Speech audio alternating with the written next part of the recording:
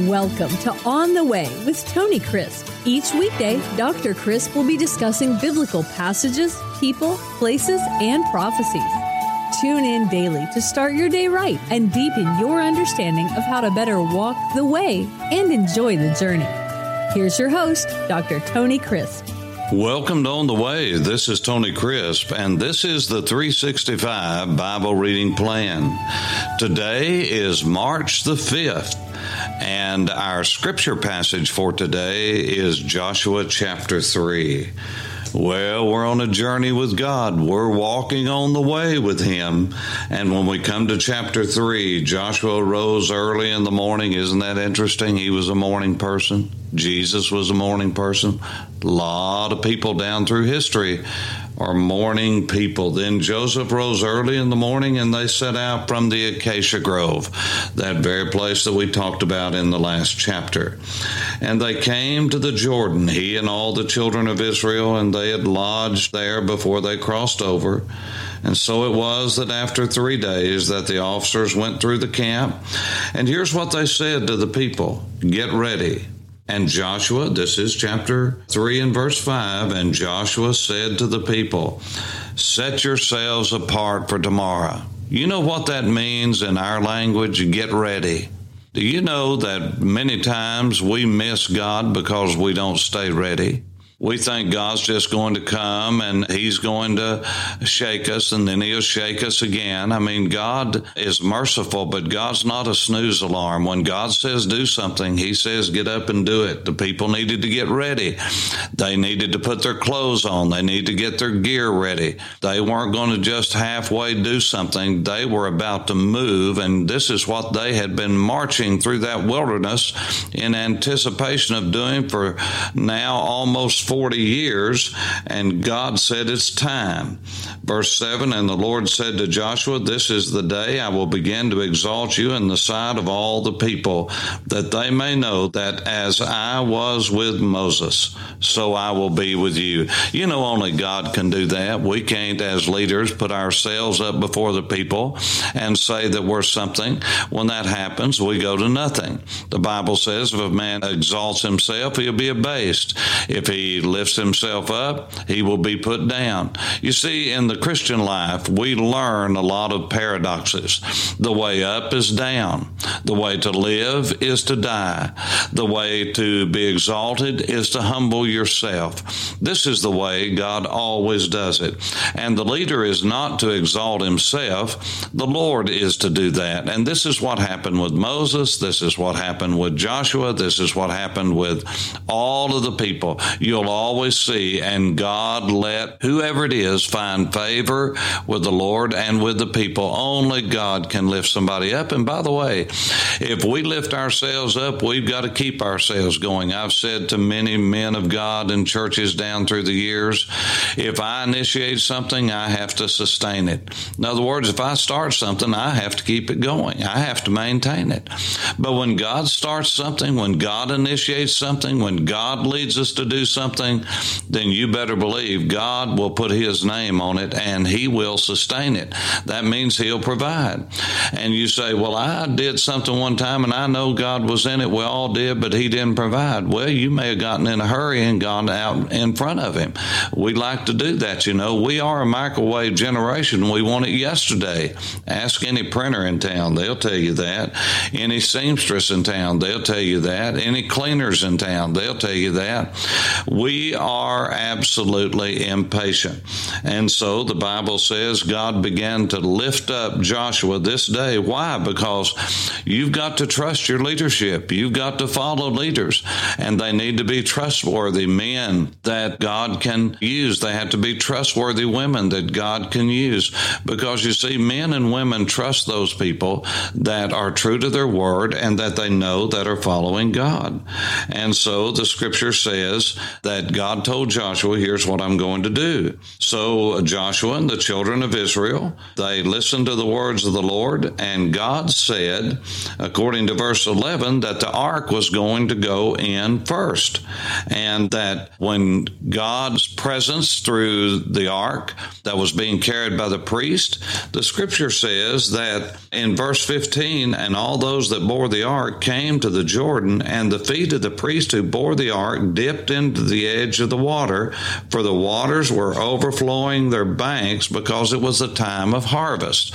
Now, this means it was the end of the rainy season, which means that it was probably what we would call late February, early March, and this is the winter wheat. Crops would have been about ready to harvest.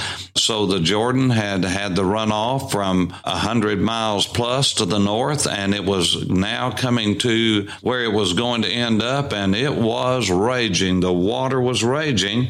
And so the Bible says as soon as they dipped their feet into the water, that God stood the Jordan up, and it was cut off all the way up to Adam.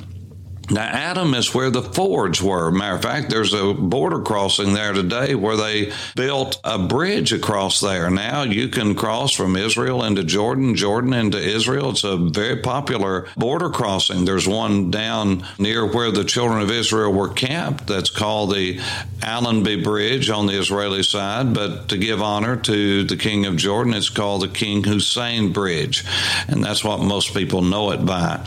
But the bridge at the Adam Ford is where the water went all the way back and dried up there. Why? Because there was a lot of people that had to cross, and they crossed on dry ground. And the water that was to the south toward the Dead Sea, it ran on into the Dead Sea and out into its depths. And so the Bible says that the priest stood firm on dry ground. But now listen to this. God said, I'm going to part the waters, but the people have to get ready to go, and they have to be ready to move when I say move. So they have to inch up there to where they can go the moment I say to, and the priests actually have to dip their feet in the water. That means they had to get their feet wet. That's right. You see, sometimes if we're going to have the blessing of God, and I would say most of the time if we're going to have the blessing of God, God's going to call us to action, and He's going to see if we're going to obey in a small step, because you see, if you and I won't obey in the small steps, there's a better than likely chance we're not going to, well, as a matter of fact, it's going to happen every time. If we're not faithful in something little, we're not going to be faithful in something big. Now you say, well, that's playing the percentages. No, it's playing what the Bible says. Because Jesus said, if you are not faithful in little, you won't be faithful in much. Now, He's never wrong. But He said, if you're faithful in little, you're going to be faithful in much. And so all He did was ask them to get their feet wet. And so they did. And when they did that, they immediately saw the great hand of God, a miracle of God. But unless they got their feet wet, it would have never happened. Unless they stepped into Jordan, it wouldn't have happened. Now, this is all the way through the scriptures. When we go to the book of Judges, we're not going to deal with this in particular, so let me tell you now that here was a man by the name of Barak. We call him Barak. Barak was up on Mount Tabor with a wonderful judge by the name of Deborah. It was Barak who should have led the way down the mountain, but he wouldn't do it without Deborah. And she said, okay, I'll do it. But now the glory's going to go to a woman, not to you. And who do we remember? We remember Deborah. And we sing songs of Deborah, not of Barak. Why? Because he was too timid. He was too shy. He's like that husband who says, well, I'm not into that. I'll let my wife do it. Well, I'm not going to, be the spiritual leader in the home. My wife, she knows the Bible. She reads the Bible. She tells me about it. Well, that's just the opposite of what it's supposed to be, sir. It's about time you put on some pants and started being the spiritual head of your family. And you start calling your wife and your children to prayer, and you call your wife and your children to read the Word of God. Get them in this Bible reading plan or some other one and take the lead. I mean, after all, do you want people to say, well, she's sure the spiritual leader of that home. We know who wears the pants in that family.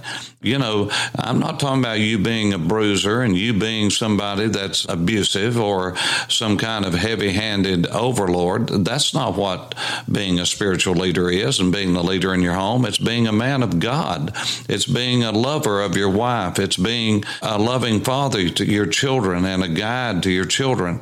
You see, you're going to be held responsible whether you're the spiritual leader or not. God's going to hold you responsible to be the spiritual leader. Oh, he'll bless your wife, but you're going to miss out, sir.